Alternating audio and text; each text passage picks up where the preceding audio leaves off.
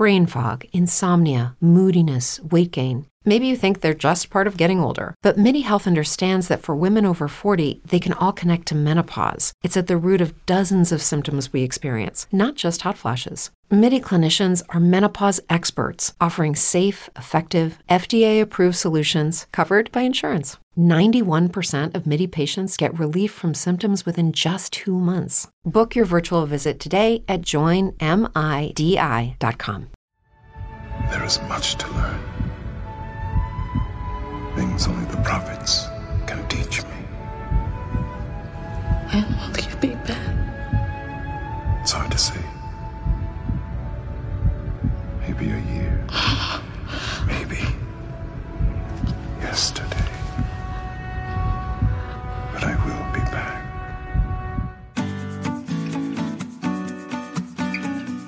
Welcome, everyone, to another episode of the Positively Trek Book Club, and welcome to the book club for 2024. I am so excited to get started with the book club for 2024 because we are embarking on a mission to cover some comics that have been coming out since 2022, and we haven't looked at them yet.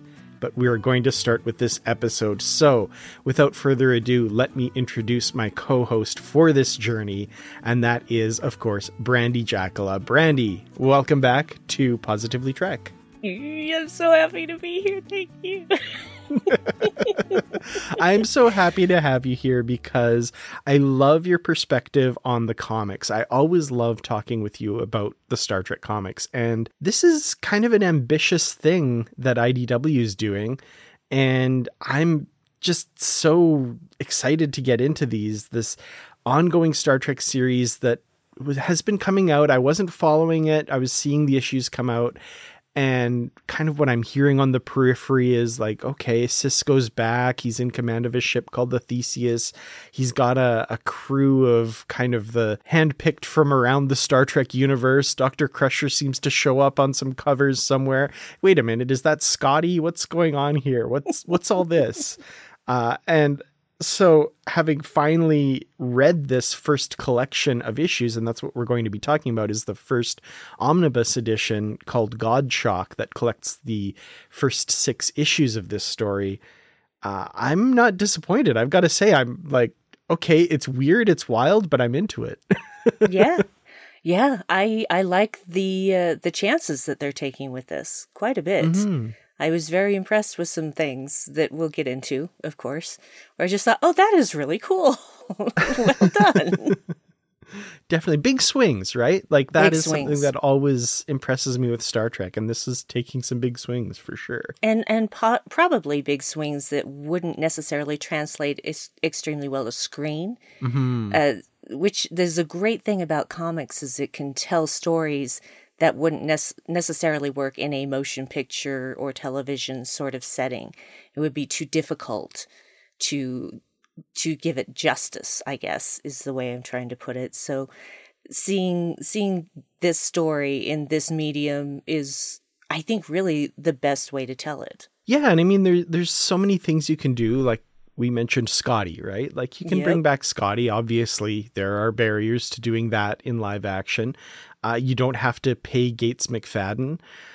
You can have Brent Spiner playing Data looking as he does, back in the day. And you can do all these things with comics. And not to mention, like, just beyond the characters, the big set pieces, nowadays, it seems like they have a ton of money to throw at stuff to do some pretty cool visual effects. So I actually wouldn't put a lot of this past them, but, they're only limited by the writer and the artist's imaginations, right? Yeah, exactly. And that's the beauty of comics is you can set it in any time with these characters and not have to worry about someone creating Scotty out of AI or someone trying to de-age people. It's just, again, like I said, it's a story that could only be told in the comics really because of the elements. And that's the thing, the characters will live on regardless of what the actors do, where they are in their lives, or if they're even still around. Those characters will still live on. Absolutely. for sure. Well, let's dive right into this story. So like I said, we're talking about the first omnibus edition, this beautiful hardcover edition they're putting out. Like, they're not even doing the trade paperback ones. They're just jumping straight to these hardcover editions, which they're going to look amazing on the shelf, guys. Like, seriously, pick these up. They are beautiful. I don't usually buy things just to say like, oh, they're going to look gorgeous on the shelf. I mean, obviously I read it this way as well. I didn't read the individual issues, but when all's said and done, the reason I picked these up is because of how they'll look on the shelf. They're so gorgeous. Yes. Oh, I feel the same way about most of my hardback comics. They really do always look good on the shelf. There's sometimes it's not cost effective to do. Like, I had to get the entire original Hellblazer series, and that's like, I can't even remember how many volumes long. I want to say 35, 36. And it was expensive enough in soft cover. So I could not foot the like extra $10 to $15 for each volume just to get hardcover. But I did complete that collection. I did. That's amazing. That's really cool. Well, I want to talk a little bit, I guess, about the format of this. Like I said, the hardcover thing. The other thing I noticed, and I'm a bit of a newbie when it comes to comics. I've been kind of getting into some comics in the last couple of months that are non-Star Trek. I used to always just read the Star Trek ones because of this, right? The podcast, the YouTube channel and stuff. But I've started reading other comics and other graphic novel collections. And I guess most of my experience has been with the Marvel side. So maybe other companies do it differently as well. But I notice in collected editions, you flip the page and it's like very clear issue 1, issue 2, issue 3. I'm noticing in this one, they're kind of blurring those lines a little bit. Like, they'll have a splash page with the cover of the issue 1, 2, 3, 4, 5, and 6, but it's not clearly labeled like 1 or 2 or anything like that. It feels like they're trying to make the experience that you're picking this up and you're reading a book through, and kind of blurring those lines between the issues, which I found an interesting choice as well, because a couple times I had to go and like, oh, where is the break between issue 1 and 2 or whatever? Because there's also these single pages that have information on it, and that kind of feels like a break in the story. And then you realize, oh no, there's like 4 or 5 more pages of the story left. And then the next issue starts kind of jumping right into it. So do other comics do that sometimes, or is that kind of a unique feature? It is a bit more unique, because most of the graphic novels that I have seen, and even like my huge omnibi, is that right? I don't know, that are like, 1.5 inches thick, they often insert the covers before starting that next issue. And a lot of the time at the end, of that particular issue, they will put in the alternate covers that were available and stuff like that. It just depends on the company and who's doing the graphic novel or omnibus. But yeah, that's actually a pretty unusual thing as far as I've seen when it comes to putting single issues together in a graphic novel form. Yeah. They do have the full page cover of each issue. Yeah. Minus text before each story, but they say they do have the alternate covers, but it's all kind of given to you at the very end. Like, yes, they'll have a bunch of them. And I'm going to check. I don't think they don't even say which issue each cover belongs to. It just says underneath each one, art by, and then the artist. But, so it's just page after page of different beautiful covers. Yeah. And if you ever want to know, I've got the single issues, so I can tell you what goes where. Some of them are obvious. Like, there's a bunch of Q ones. You're like, oh, okay, this is issue 2, obviously. But, obviously. Oh, we'll get there. Oh, whoops. We're jumping ahead. So I do have to say, we will be getting into spoilers for this story. The word God is in the title. You got to figure Q's going to show up at some point. I hope that's not a huge spoiler, but we are getting right into spoilers with this. So if you've not read these issues, you might want to do that. Or if you want to be spoiled, that's your choice as well. That's fine. Yeah, because I'm tired of talking about things without spoilers. It's just too hard. No, for sure. Yeah. No, to do this right, we've got to do spoilers for sure. So, yeah. So to start out with, this doesn't actually begin with issue 1 of these stories. We do get the short story, the short comic story, A Perfect System, from issue number 400. We talked about a few episodes ago in the Positively Trek podcast. If you want to hear about that story and our utter confusion at it, go back and listen to that. I do have to say, after reading this now, it's a lot less confusing with it kind of in situ here and seeing what's going on. I'm like, oh, okay. So that's what happened. Yeah, it's one of those things where context is for kings. So Mm-hmm. Definitely. So yeah, that was Gary Mitchell, and it even gets referred back to later on in the story as well. So we kind of get what's going on there. But yeah, let's jump right into issue number 1 then. So we start out on Deep Space Nine. Kira and Jake basically in the same spot they were in the finale, waiting for Sisko, and Kira's kind of trying to get Jake to move on. Interesting timing on that though, because Sisko pops in and he's back just like that. That has to be kind of weird, because it would just be like he's not there and now suddenly he's there. That's creepy. Yeah, it was interesting how, I guess if this makes sense, how little pomp and circumstance there was behind it.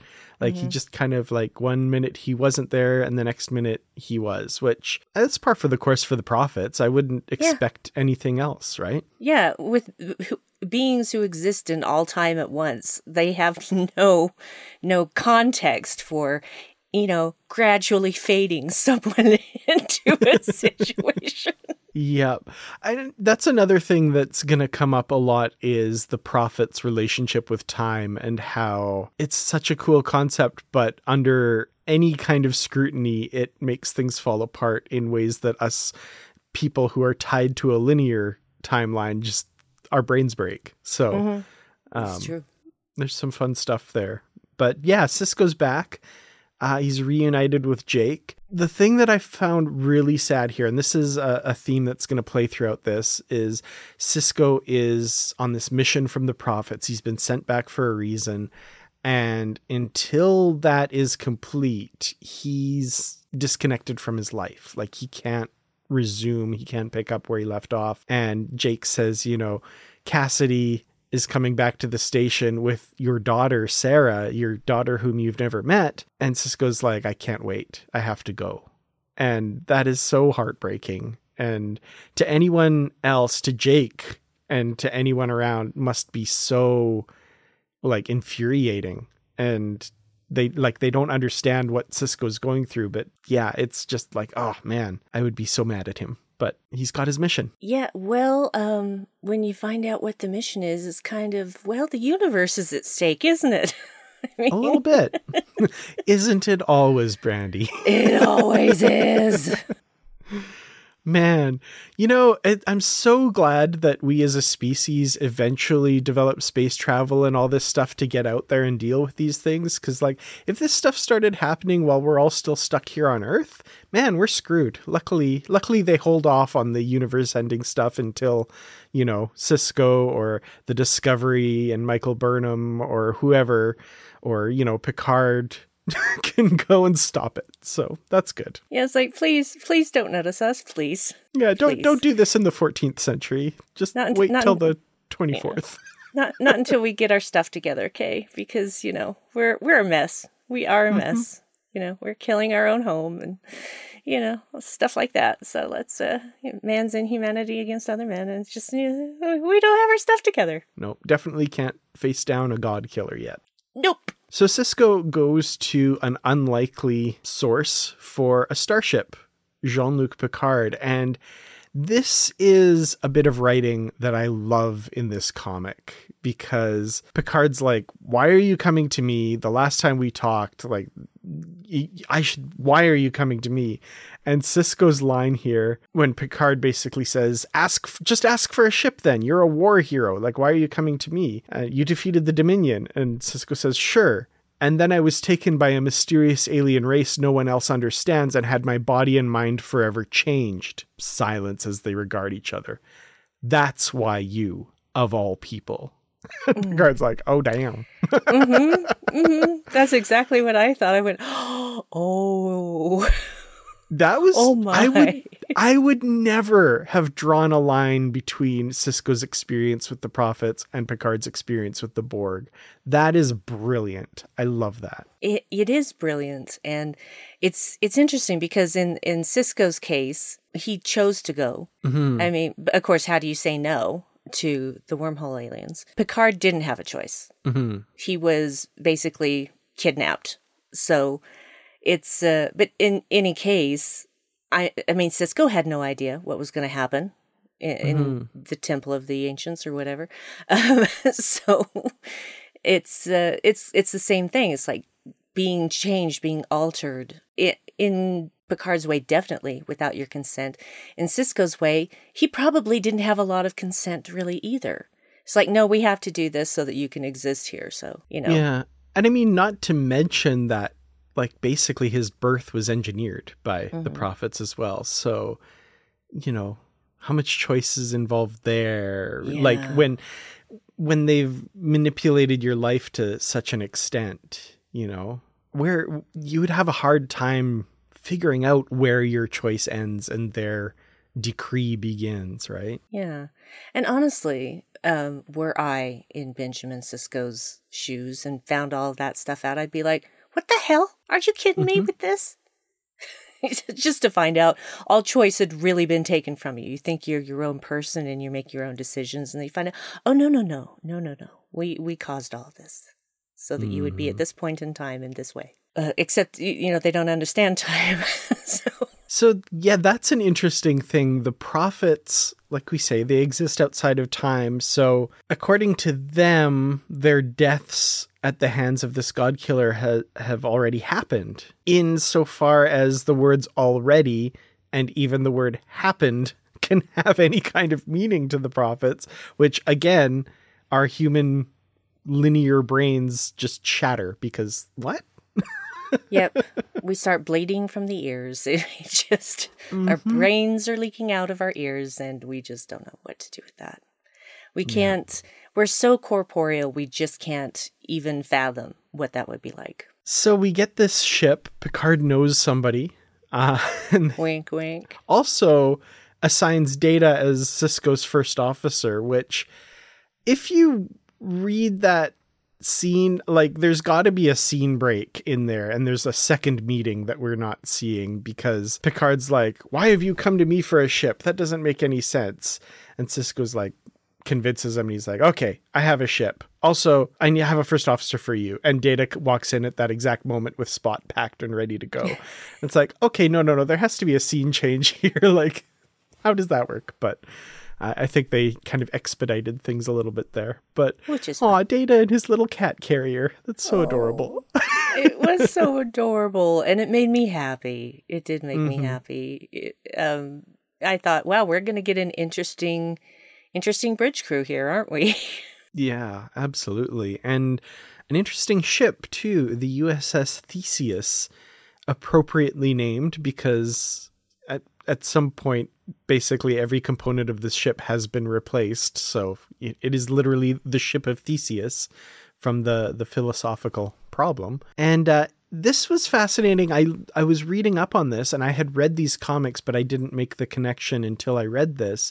We've actually seen this ship before in the Star Trek Year 5 series. It was the flagship of the Admiral when the Enterprise comes back to Federation space. And the history of this ship is it was heavily damaged in the V'ger incident around the time of the motion picture, and then was turned into an experimental testbed ship.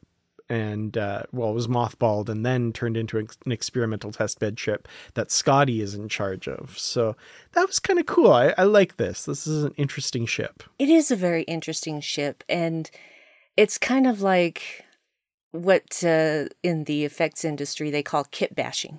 They just take a bunch of different parts and say, hey, this is cool. Let's throw all this on here.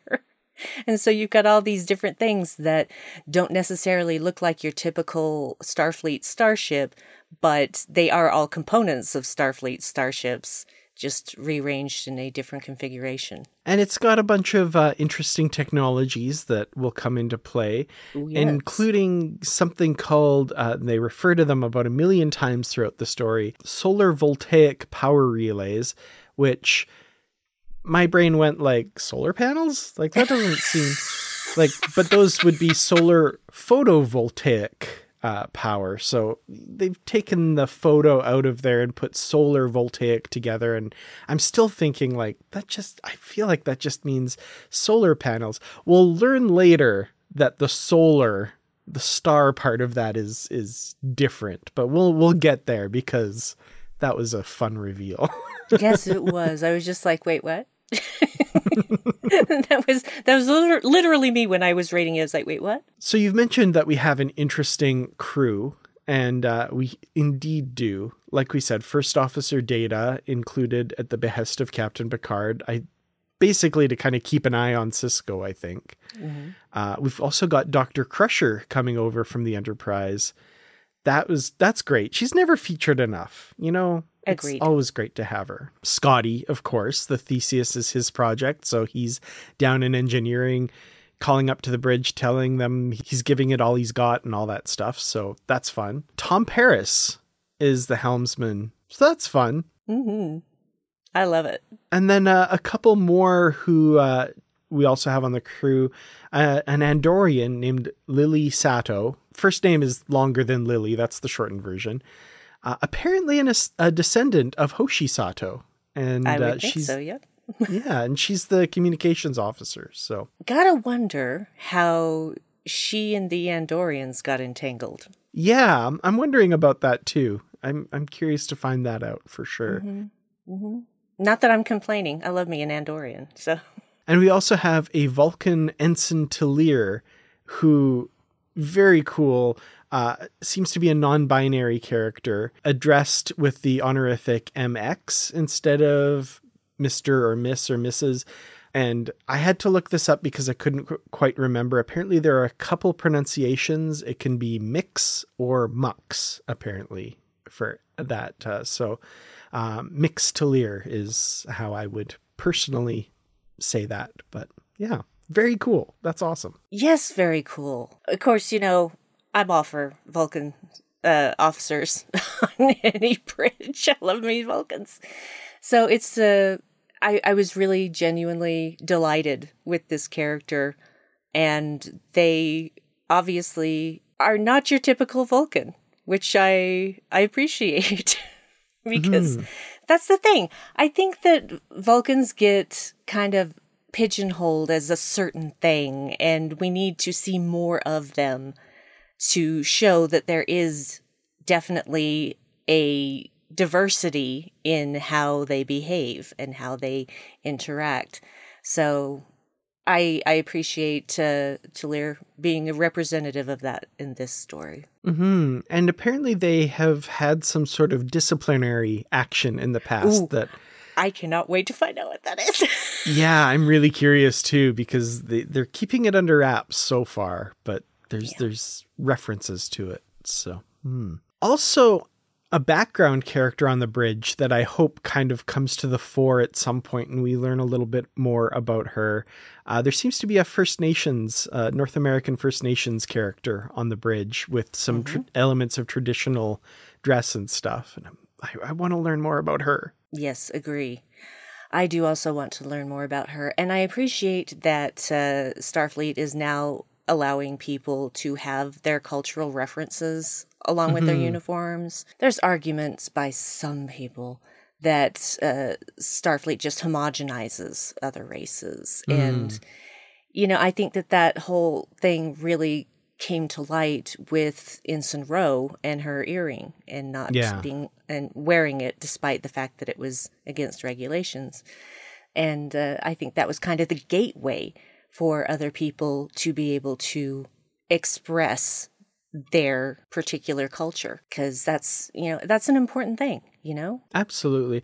I always found that bit in the episode Ensign Rowe just a little bit annoying because, well, for a number of reasons. Obviously, that you've got Worf on the bridge. He's got his baldric. Like, come on. Yeah, obviously, exactly. there's some leeway there.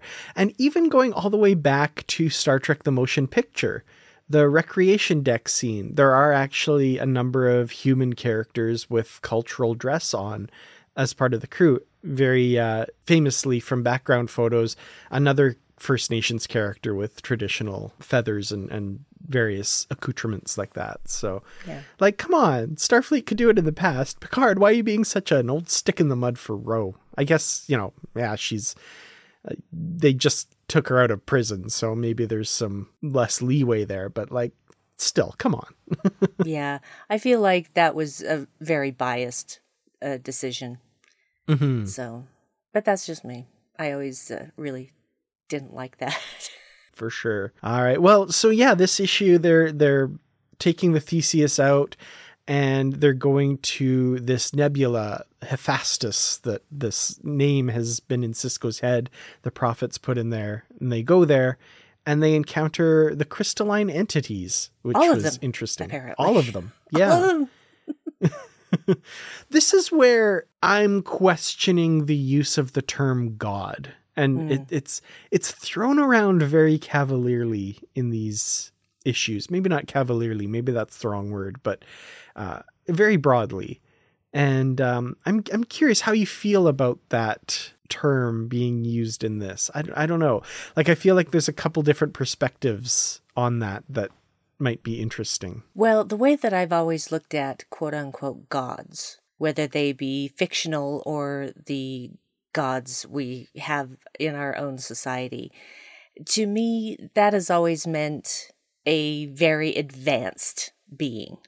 Mm-hmm. Hundreds of thousands, if not millions of years advanced, with knowledge that we can't even fathom because of our tiny human brains. Indistinguishable from magic, as it were. Yeah, pretty much. So it's like, are they immortal? No. They're just advanced, but we would think that they were gods. So I've never put stock into that word God, like there is some eternal, omnipotent being that's, creating the universe and everything in it. I'm like, really? Do we really think that's the case? Sorry for people who have gods. I'm sorry. I'm not trying to offend anyone. That is just my personal viewpoint of what we consider gods to be. I just think they're really advanced races. So what about the crystalline entities? Like, it's interesting they kind of get grouped into this. They must be advanced in ways that we don't understand, which is fine. So obviously, it feels like either that was their territory or maybe they were lured there. It feels like they were lured there, because why would they all be in one place? They're impressive, and I gotta say, at one point, Tom Paris pulls out what might just be like a holocamera or something like that. But for me, it looks like a Starfleet branded smartphone. Yep. And he takes a pic of the view screen because Bolana's going to be so jealous. That was weird. That was a weird, like, what Starfleet officer? First of all, they don't have pockets on their darn uniforms. They do, though. Lower decks ones do. Wait, we have pockets? But yeah, Paris pulls out, like I said, what looks like a phone and snaps a picture of the view screen. I'm like, I don't know about that. Like, that's irreverent for even Paris. Well, I think that once you become a parent, all bets are off. You have the audacity to freaking do anything. So. I'm just trying to imagine in the show if, like, the helmsman or whatever of the ship is like, whoa, snaps a picture of the view screen. What are you doing? It's funny. But at the same time, here's me looking at that and going, but wouldn't you have all this information in your database now from scans and whatnot? I mean, right? Couldn't you just just download that. This is where I'm going to go on a little rant as an IT professional that's in my current job. Like, if you're sending me a ticket about some error you're getting on your computer, take a screenshot. There are a number of things in Windows that can don't pull out your phone and take a picture of your computer monitor, please. They probably don't know how to do a screenshot, Dan. That's the problem. No, I know, but we are very free with that information. We will let you know. Yeah. But wow. Yeah, that's a good point though. Like, yeah, like download a copy of the scan of the ship is taking of these. Like, it's going to look better than your picture of the view screen anyway. Yeah. I mean, aren't you recording all of this anyway in real time? Isn't that what sensors do? And so you could you could just edit a part of that and just have a little home movie for B'Elanna. I mean, come on. Well, yeah, something comes in at this point though and kills all of the crystalline entities, and they are destroyed. The prophets aren't happy with Cisco. He's failed, apparently. The crystalline entity that Cisco calls gods at this point are all dead. I wasn't expecting all of them, but there we are. Makes me wonder if there's just ragtag pockets of crystalline entities somewhere else in the universe, but who knows? Yeah, they might not all have been there. It was just so weird and random. It's like, okay, so we're going to this place where there's nothing. Oh, here are the crystalline entities. Oh, they're all dead. It was just so, what? What is this? Yeah, and it seemed, like I said, it seemed weird that they're equating them with gods. I still don't really get the connection there. Like, they're powerful. There was even some question in TNG if they were intelligent. And I think they are, but like, you could make the argument that they're even closer to a natural non-sentient animal than a god. You know, they're just feeding and reproducing kind of thing, right? So I don't know. And that's the thing. It's like, we don't know. We have no idea, because we could never get enough information on them to understand whether they were sentient or not. And honestly, they could have a level of sentience that we aren't even aware of. Absolutely. We would never catalog as sentience because they're so vastly different in chemical makeup that just, how would we even know?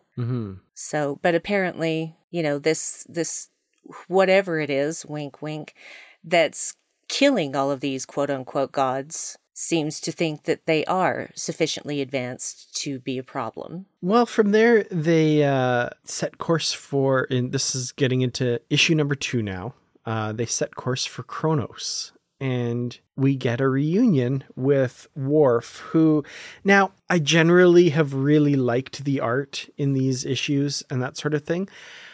In this issue, I would not have known that was Worf until they, like, throughout this entire issue, even once you know he's Worf, I'm like, he kind of looks like generic Klingon number 4. And I hate to say that. Like, they've got his ridges right, but his face, like, he doesn't look like Worf to me. I don't know. I know. I feel the same way. And I could say that about another Klingon that we're going to talk about as well. So. Yeah. This, by the way, we should say takes place in between Star Trek Insurrection and Star Trek Nemesis. It's kind of in that period there, after the end of Deep Space Nine, obviously. And Worf is currently an ambassador on Kronos. He takes Cisco to an audience with the Klingon Emperor, Kahless, the clone of Kahless, who was installed by Worf. By the way, so Worf was present when, you know, he was basically responsible for Gowron becoming the Chancellor because he killed Duras. And then he's the one that convinced Gowron to have Kahless installed as the Emperor. And then Worf killed Gowron, installing Martok. Because this guy is, man, if you want to lead the Klingon Empire, get on Worf's good side. And don't he is the mess kingmaker. Don't mess up. You put one toe out of line and Worf will have you done in. Yeah. Usually he'll do it himself, frankly. Absolutely. So, because, you know, That's the thing. It's like, oh, okay, change of leadership. Oh, this was a bad idea. Okay, let's get somebody else up in there. And Worf has just decided that's his role. You know? Yes, he's an ambassador, but he's still a Klingon. So yeah, they talk with Emperor Kalis, and they want to go to, I guess, in the center of Klingon space, they have these godlike beings called the Shapers of Sarkadesh. This is something we've not heard of before, right? Like, this is new continuity. This is something I've never heard of before, and if someone can prove me wrong, please do so. But this seemed completely new to me. It was interesting, like kind of an interesting piece of lore that they basically have the power to destroy empires, right? They're very powerful. But to keep them safe in Klingon space, basically, they've agreed to just kind of live and let live. And the Klingons are like, yeah, you're cool. Interesting. I want to know, like, I want backstory on that, you know? Yes, agree. Because it just came out of nowhere and we know nothing about this. And you would think that they would have given us some context through the Klingons, but they didn't give us much. Yeah. So, and of course the Klingons were going to go, yeah, it's okay to coexist here. I mean, what are they going to do? They could be completely wiped out in a second. Interesting. Especially given the Klingons' history of having killed all their gods with ancient warriors, which, well, we'll get there. So...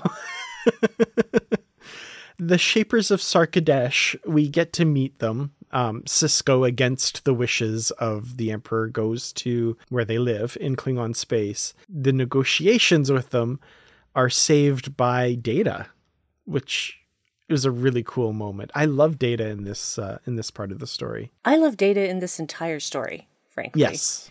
Because, of course, it's Data with his emotion chip. So he can still turn it off and on at will, which... oh, if only we could do that. But some people might never turn theirs back on. Yeah. So I really appreciate the content given to Data in this story, because I feel it's worthy of him. Absolutely. His kind of logical argument for humanity with the Shapers of Sarkadesh. Love it. So yeah, they get some intel from the Shapers, basically, because of Data, and they're off on their next, the next clue, and they're going to figure out what to do next. But before this story ends, we get Worf confiding in Sisko that, gosh, he just loved being a part of this. This was fun. And he wants to be back in Starfleet. Yeah, because guess what? Being an ambassador is not all it's cracked up to be. Apparently, I don't know how true this is, but there was a line... I don't know if it was filmed or if it was just in the script and was excised from Star Trek Nemesis, where Worf and I think it was Dr. Crusher were at the wedding of Troy and Riker. And there was a line referring to his ambassadorship, because a lot of people are like, why is he suddenly back in Starfleet? Well, we find out here, interestingly, if you take this as part of your personal continuity. But in Nemesis, Worf was supposed to say something like, in response to a question from Crusher, I found the duties of ambassador unfitting for my lifestyle, or something like that. And Crusher was like, yeah, no kidding.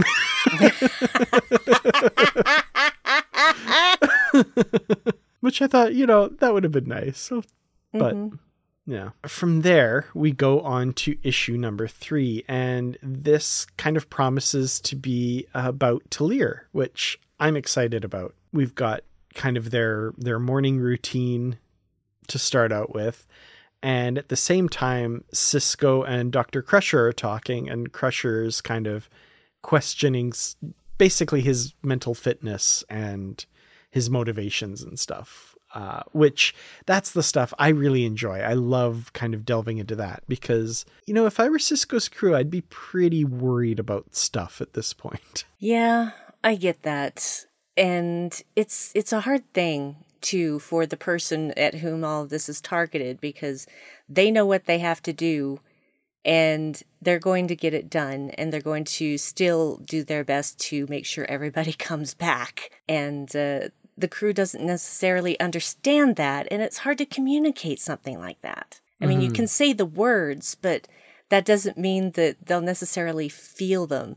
So he's really in a precarious position in that regard. Because, me, I'm like fully trusting Cisco is going to do what needs to be done. But at the same time, there do need to be checks and balances.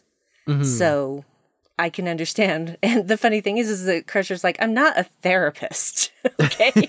Yes. And I'm not trying to be a therapist. I just have to make sure that, you are you, basically. Which, is a valid concern. Like, he was taken by an unknown alien species and kept for an indeterminate amount of time. They live outside of time, so he could have been there forever and be a completely different person by now. Absolutely. So it's good that Picard was in his corner to get this ship, but there's a lot of red flags, or at least yellow flags here. Yeah, and I get that. I mean, people were the same way with Picard after he was, freed from the Borg. So it's mirroring that journey as well, which is nice because, again, Cisco had all of this big problem with Picard because of Wolf 359. And that's the thing. It's like he was so blinded by pain and grief and anger that he couldn't possibly try to understand what it was like to be taken against your will and turned into something else.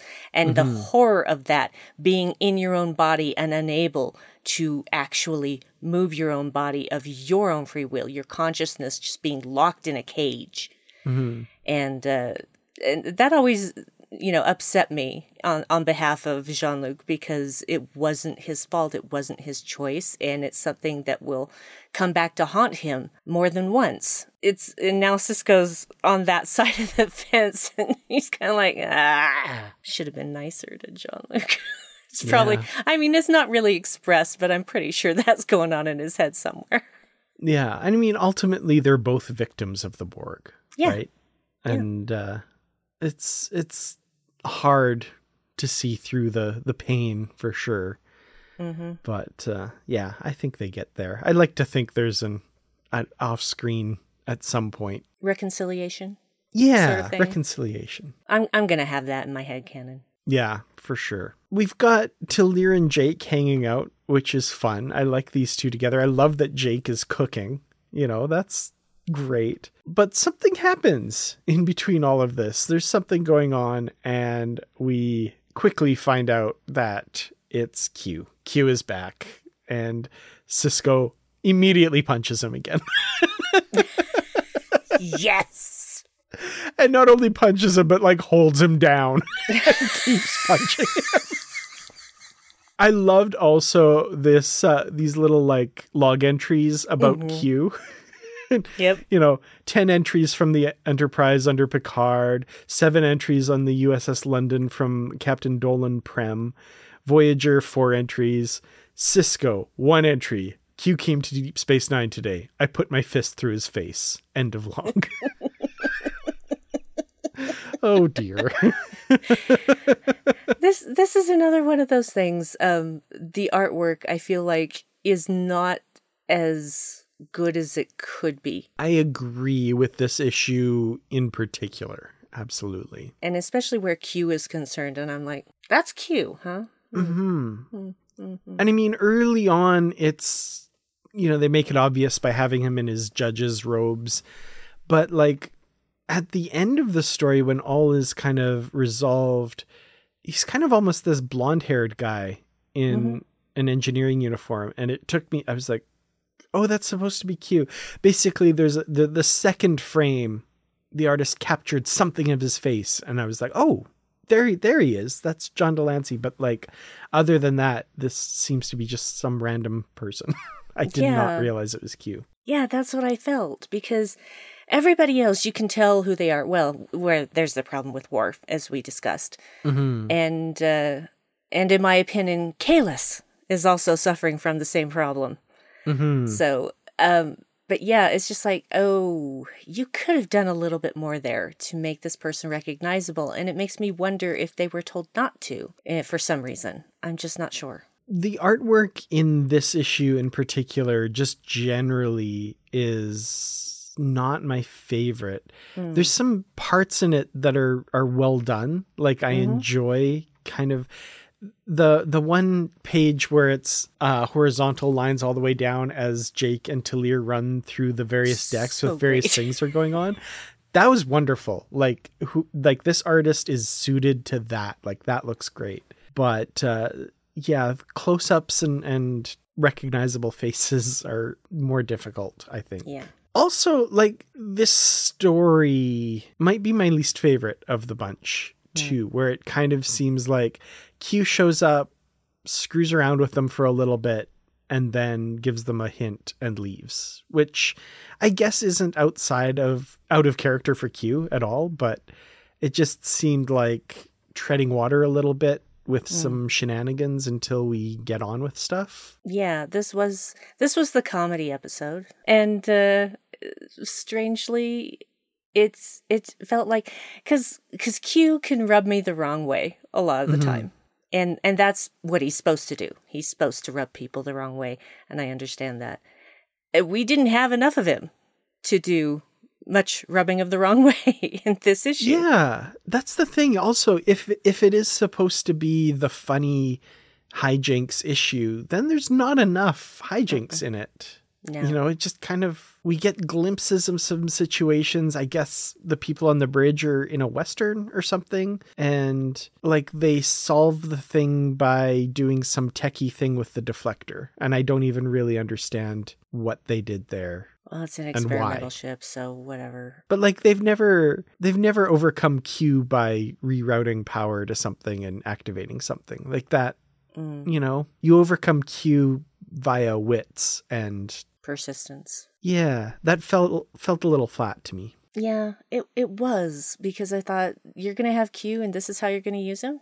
Mm-hmm. And he's basically saying, oh yeah, we're getting out of here. That was interesting. Like, I want to know more about that. Like, the Q are hightailing it out of here because of this god killer. Well, they are advanced beings, so. Yeah. Like, I don't want to judge the story on what it's not. Like, that's something that I feel like a lot of critiques do, which is not a good thing. That said, like, how interesting would it have been to, like, visit the Q Continuum again and see them packing up and, like, what that looks like, and then, like, we're headed out kind of thing. And the weight of that, like, quote unquote omnipotent beings scared and running for their lives. Like, that deserved, to my mind, more than a line. Like, that should be the focus of the story. Like, let's set up the stakes of this instead of Q on his way out is going to, like, screw around with Cisco a little bit and then give him a clue and then leave. You know, have Q be desperate. Have Q, like, that would be fascinating. But again, that's not the story that's being told here. So I'm not, you know, I'm not armchair quarterbacking in that respect. I shouldn't do that. But this story that we get just felt underwhelming to me. I agree. I really loved that page of hijinks of Talir and Jake. That was a lot of fun, especially the one when they're underwater and there's just no dialogue because they're underwater. That tickled me. But and now, because we've been talking about it, I'm visualizing in my head how mortal beings, quote unquote mortal beings, see the Q Continuum like this small town street and people sitting on their porches and reading stuff. And then actually now they're all just throwing stuff in trunks and hitching up the wagon. Just that scene's going on in my head now. I love from this page too, the ballroom dancing thing. And Jake's like, okay, trust me on this one. Just let me lead. And Talir's like, very well. That was great. I loved that. That was a great 2-page spread. And then the tribbles. Come on, Jake Cisco. There's one more deck. How bad could it be? Pretty bad, Talir.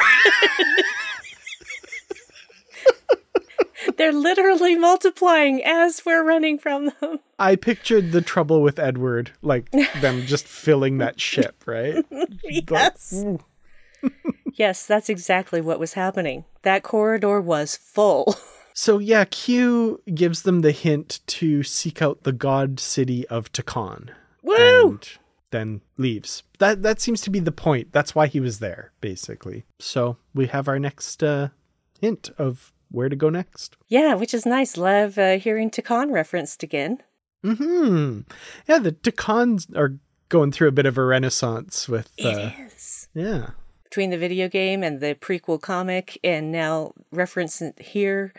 So, yeah, it's one of those things where it was one episode of the original series, and it's still kicking all these years later. It's like, TNG, let's go back to Takan. Oh, you're right. Sorry. Anyway, yeah, it's just it's interesting that started that long ago, and it's finally getting some light shown on it. By the way, if you haven't played Star Trek Resurgence, what's wrong with you? It is fun. It's an interactive episode of Star Trek, and it's so good. I really enjoyed it. Say goodbye to your credit card rewards. Greedy corporate mega stores, led by Walmart and Target, are pushing for a law in Congress to take away your hard-earned cash back and travel points to line their pockets. The Durbin-Marshall credit card bill would enact harmful credit card routing mandates that would end credit card rewards as we know it. If you love your credit card rewards, tell your lawmakers, hands off my rewards. Tell them to oppose the Durbin-Marshall credit card bill. Thank you so much for downloading this episode of Positively Trek. We truly do appreciate each and every one of our listeners, and I'd like to especially thank our Patreon supporters. Thank you to our Constitution class supporters, Jim Stoffel, Joyce Marin, and Paul D. Kinnear. If you'd like to become a supporter of Positively Trek and join our crew, please go to patreon.com/positivelytrek. You can get early access to episodes, exclusive content, shoutouts, associate producer credits, ad-free episodes, and more. Again, that's patreon.com/positivelytrek. Thank you all, and live long and prosper. We've got Sisko taking the ship to where this god city of Takan is, and my favorite bit in this comic is, Sisko's deciding to do this, and Data is like, I'm experiencing worry about this. Perhaps we should consult the Admiralty or the Admiralty and get permission. And there's just a beat, and Sisko goes, ah! And says, Mr. Data, it's charming that you think I'll be swayed by risk, or that I'd wait on saving the galaxy to ask for permission. Let's go. Yeah, because that's the thing, bureaucracy. It can be just a field of blockades, because people can't agree in a timely fashion over what needs to be done, what should be done, etc. And so while they discuss all the options, people are dying! Yeah. So I totally understand Sisko's viewpoint in this situation. Well, yeah, they do proceed to where this, basically the center of the Takan Empire, and Data's got an interesting point. Like, they met the portal of the Takan Empire, but he seemed to just be a man, like not a god. But they find out that at the center of the Takan Empire is what they would term a god, this hyper-intelligent life form that they basically harnessed to do their bidding, or, protected, and it served them, whatever relationship you want to ascribe to that. And this was fascinating, like kind of a cool piece of lore for the Takan and what made their empire so powerful, right? Yeah, well, isn't their thing like rearranging star systems and crap? It's like, what? Yeah. How did you do that? And then you find out. And honestly, the word that I would use for that being was enslaved. That being was enslaved. Yes. But while they're there, they discover it's not dead. It's slumbering, basically. And this Klingon bird of prey shows up. Uh-oh. And they find out that their god killer would seem to be the Emperor Kahless. Yeah.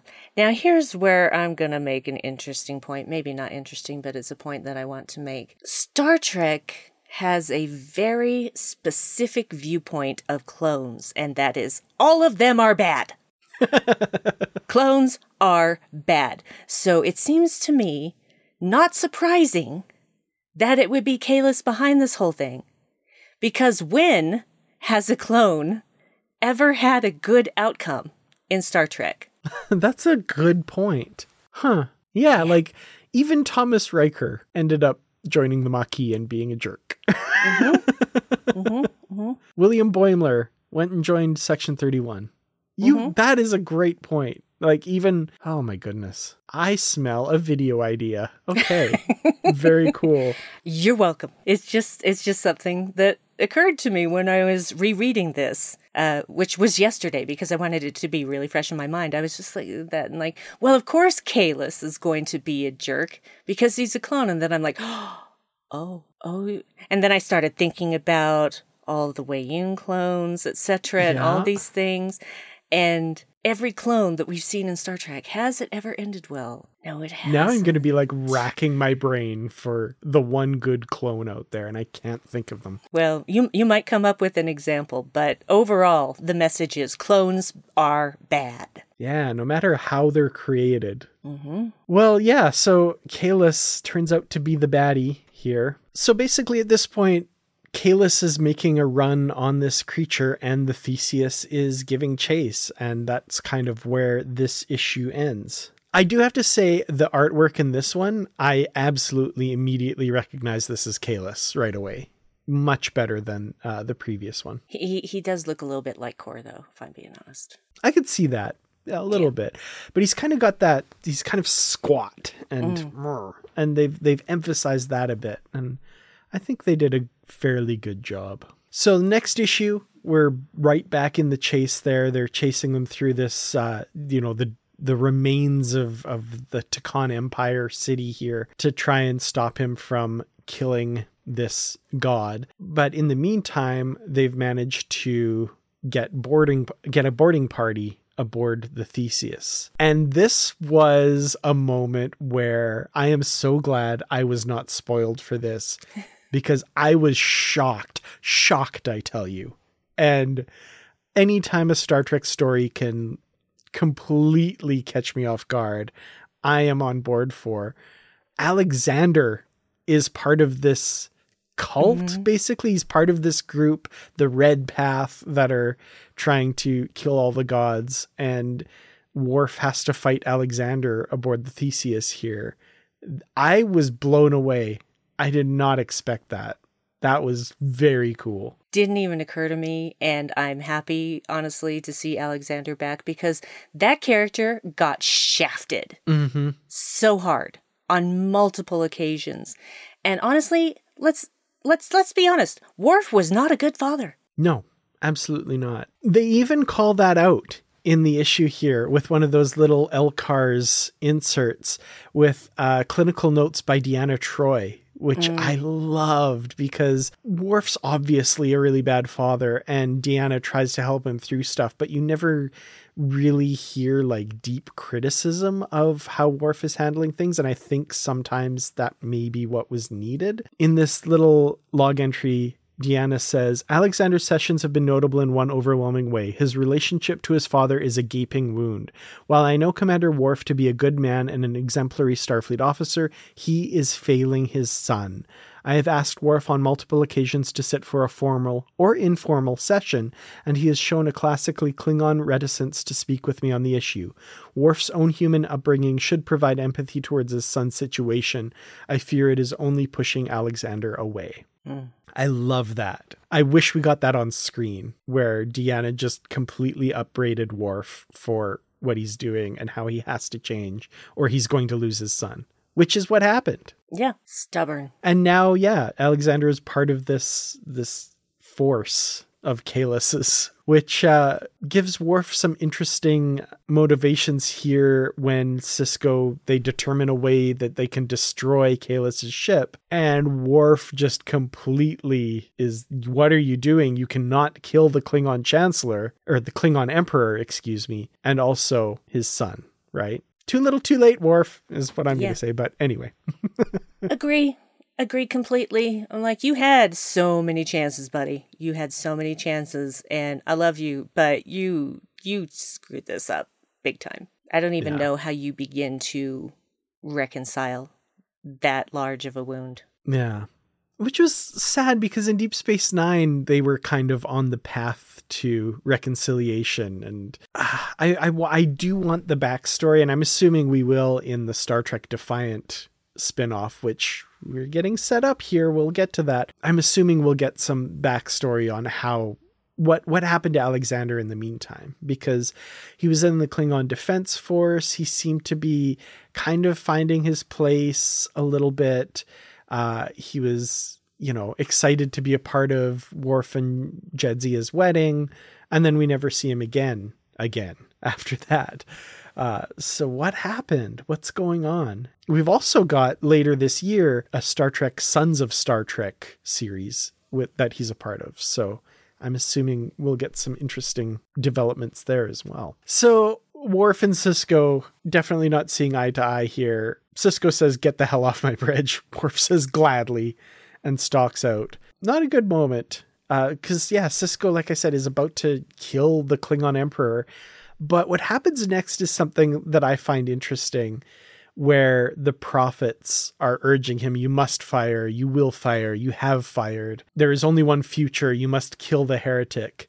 And Sisko basically is like, "No, I'm not going to do that. I'm going to go my own way. This one's on me." I thought that was a cool moment. You were talking earlier about choice in the face of the prophets.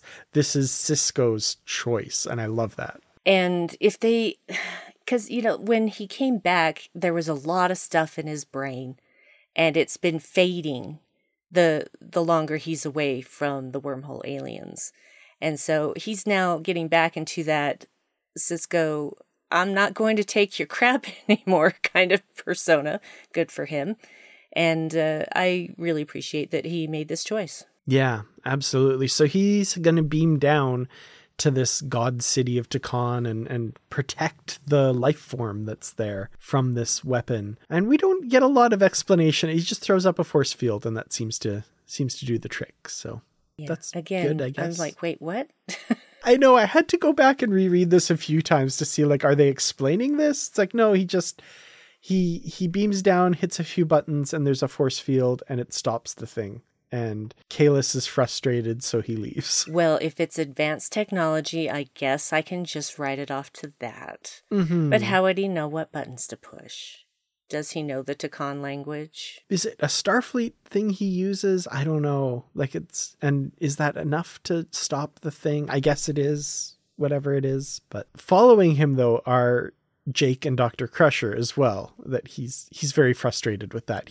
He wanted to go alone. But like I said, Kalis gets frustrated, he leaves, and the god city of Takan awakens in pain. Basically is like, "What the heck are these things on me? They must be causing the pain. Oh, I see where you're from. I'm going to consume your home." And sets off to Earth. Oh crap. It kind of reminds me a little bit of the very first episode of Star Trek The Next Generation, about an advanced being enslaved and forced to do all of these things. It just, it reminded me of that. Not completely, but there are some similarities there. Yeah, for sure. I could see that. I had that thought a little bit as well, but thankfully the jellyfish didn't misunderstand the humans' intentions and weren't capable of setting off and destroying Earth as well. So that's good. Yeah. But this one can. And so the final issue, we've got it heading off towards Earth, and this one page of it in pain, and physical and emotional pain if you read through what it's saying. This was incredible. I love the artwork here. Agreed. And how all the different thoughts are layered in different, some are, fully opaque, and some of them are kind of faded, and you have to really focus to read everything that is going on that page. Yeah, and it's responding to Sisko trying to reach out to the prophets, right? looking for his mother to get guidance. And, you know, this creature's like left all alone for years, used for years. No mother's here. I was a child when they found me. I thought they were family. They told me they were family. I made myself their tool. You think you can kill me and awake me in pain. I can smell your home across endless lights. They worship me, but they were my captors. I will not be caged again. Like, there's so many. Oh, I love that. It's chilling. That is what is headed towards Earth. Well, you can't blame the sentiment. It's just got the wrong target. Yeah, absolutely. It's lashing out in fear and trauma. Speaking of fear, Data is in command of the Theseus. And I love this, that like he's feeling things and he's like, so many feelings. And he's like, do not run from the feelings, just act. And then Data takes command, like really, you know, uses all of the Theseus's resources to chase down this life form. It's getting faster and faster and faster, and they're starting to hit the barrier where they can't go any faster. But Data has read up on this ship, and he knows a little something about it. It's like, Mr. Scott, to address this, please activate the Theseus's classified propulsion system. I didn't know what you're talking about. I looked over your designs. I know it's there. Please activate it. Oh, okay. So it's this transwarp, he says. And Scotty says, oh, no. Transwarp's nothing but a dead end. We call this little beauty proto-warp. They've got a proto-star drive. The prototype proto-star drive. Love it. Tying into Prodigy, tying into Prodigy and giving us a little bit of a prequel to that. That made me squee out loud. It really did. That was so good. And Data himself, I am experiencing pride.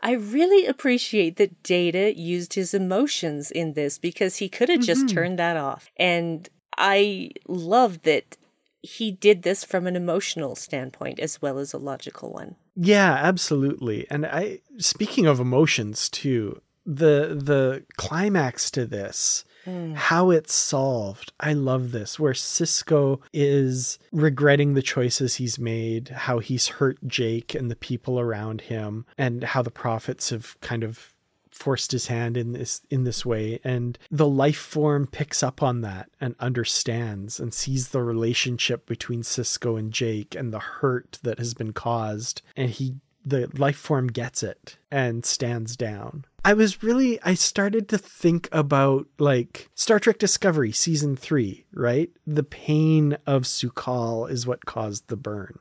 The pain of this creature is what's causing the threat to Earth here. And it's an emotional appeal that resolves things. Like, people will point at Discovery and say, oh, it's all about feelings and blah, blah, blah. Yeah, everything is all about feelings and trauma and hurt. And that is the root of so much pain. And I love that this story addresses it in those terms. Yeah.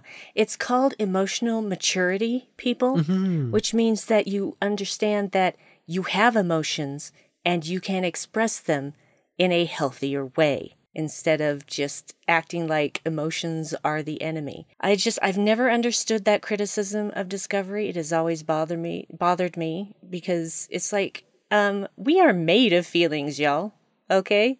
If we didn't have emotions, we wouldn't be the human race. Mm-hmm. And for you to criticize that being shown in a science fiction setting is ridiculous. It is absolutely ridiculous. Well, I feel, they do a great job of using that in this story here and making a really like touching ending here. Sisko has all this regret for not being there for the birth of his daughter, for the death of his dad and Jake's grandfather, right? And all of this, the creature, I understand. And meanwhile at Earth, we've got this fleet that's getting ready to take it on, and Sisko, is telling them to hold their fire. This is a diplomatic opportunity. So Star Trek. I love this so much. I do too. Because that's the thing about conflicts. Finding common ground. And Sisko recognized in this being something that he experienced. And they found common ground and understood each other. And that's, I don't know what the Takan were really like. I mean, we can go from what happened in Resurgence that they were kind of a-holes. But but when you found an empire, I mean, empires, come on. That's a dick move. But it's just so interesting that they used emotion to solve this. And it makes me super happy. So all the haters can suck it. The interesting thing you mentioned about the Takan as well, like I feel like there's an analogy here. Like they built their empire on the back of this creature that they enslaved. I mean, our modern society is built on the backs of people that we're exploiting too. I mean, I'm letting my politics show, but there you have it. Like, I feel like if you wanted to dig into this, there's some interesting parallels there that we could explore for sure. Well, yeah. Well, see, that's the thing, though. It's not about politics, is it? Because it's history. It is history. My country was built by slaves. Our country is built on the backs of others. And a lot of times, there may be a country that was built on the backs of others, but they chose to do it. They cooperated. That was not the case here. And that was not the case in a lot of other places. Not the case in Canada either. Yeah. Absolutely. It's not about politics. That's history. That's history.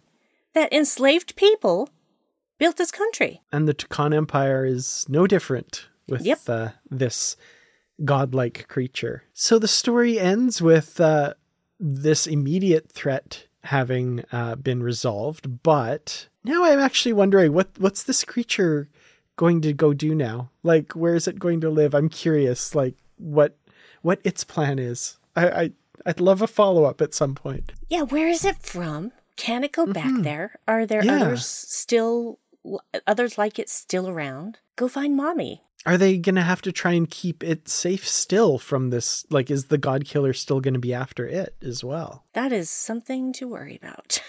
Yeah, definitely. But so like I say, that God Killer is still out there. Kalis and his army, I guess. That seems to be the threat at the moment. That is still at large. And to do the next part of this, Sisko is taking the Theseus and his crew back to where it all started. We're going home. And we see the Theseus approaching Deep Space Nine at the end of this. So we're going to see DS9, I guess, in the next part. And hopefully a reunion with Cassidy and meeting his daughter for the first time. Like, come on. Well, I'm sure we'll get those questions and answers addressed in a future segment of this, because we intend to keep going. We are going to continue talking about these. The next one we're going to do, though, is the first chunk of the Star Trek Defiant spinoff, because when Worf left the bridge, he got in a shuttlecraft and left. And he's got his own idea of how to deal with stuff, or so it seems. I don't know. I haven't read these yet, but I'm looking forward to that spinoff. But going back to this, what did you think overall? I feel like I kind of know what you thought, but how are you liking this? Are you enjoying the direction they're going? What are you looking forward to? I think it's a very interesting story. And I think it's an interesting way to bring Sisko back. Like, he's back for a reason.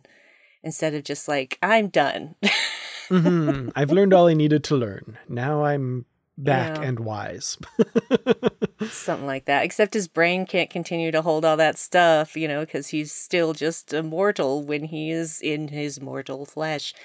I thought it was a really interesting story. It had a few moments that were kind of, which we've already discussed. But I think overall it was interesting. It certainly whet the appetite for more. And I want to see the ongoing adventures of Captain Sisko up on the Theseus. And, of course, with it kind of being the gateway for the Defiant series, which I also really enjoy. It's Deep Space Nine goodness. I love it. But I really love this kind of diverse crew that they've got going on the Theseus. It's very interesting. I want to know more about Lily Sato. I want to know more about Talir. And there's just, I'm excited for more. I think that this is one of the more interesting overarching stories that we've had for these particular characters. Yeah, it feels like they've gotten a lot of free reign to do some really fascinating stuff. And now Star Trek isn't Star Wars. The comics and books are not canon. So you can include whatever you like in your personal head continuity is kind of how I think of it. But, future television and whatever won't be beholden to these stories, but I think they're doing some interesting stuff to fit it in and make it make sense with what we see on television and films. So, there's nothing to say this couldn't have happened, at least nothing yet to say that this couldn't have happened. So yeah, I'm enjoying this. I think the storytelling is a lot deeper and more mature than I was expecting. I think there's always a bias in my head to underestimate comics that I need to work out for myself, which I'm working on. I'm reading a bunch of comics and always very pleasantly surprised by what I'm reading. So this is no exception, and in fact might be some of the best comic stuff that I've read in quite a while. So full marks for this. I'm really fascinated to see where it goes. And Colin Kelly and Jackson Lansing, great writers. They wrote for Star Trek Year 5 back in the day. I'm reading some other stuff they're doing for Marvel. I think Star Trek's really lucky to have them crafting this story because they clearly know their stuff. Agreed, 100%. I want to see more of their work. Yeah, definitely. There's a Thunderbolts mini series going on that I've read the first issue of that I'm really enjoying that they wrote. So sweet. Yeah. Well, Brandy, thank you so much for joining me. And thank you, everyone, for listening. Oh, it's my distinct pleasure. Thank you so much. I love being the comics girl. I'm so happy to talk comics with you. This is so much fun. That's all I keep saying it, but it's so true. Yes, same for me. So much fun. Well, once again, thank you all for listening. We will see you in 2 weeks for the book club episode on the first chunk of Defiant stories and a regular episode of Positively Trek next week as well. Until then, as always, stay positive.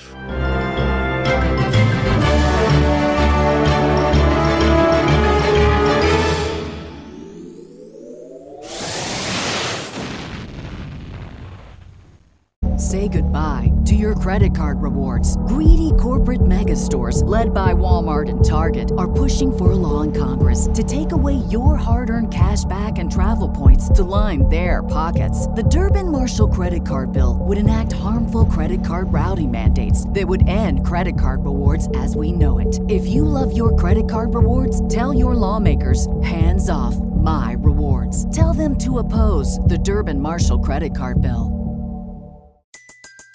Everybody in your crew identifies as either Big Mac Burger, McNuggets, or McCrispy Sandwich.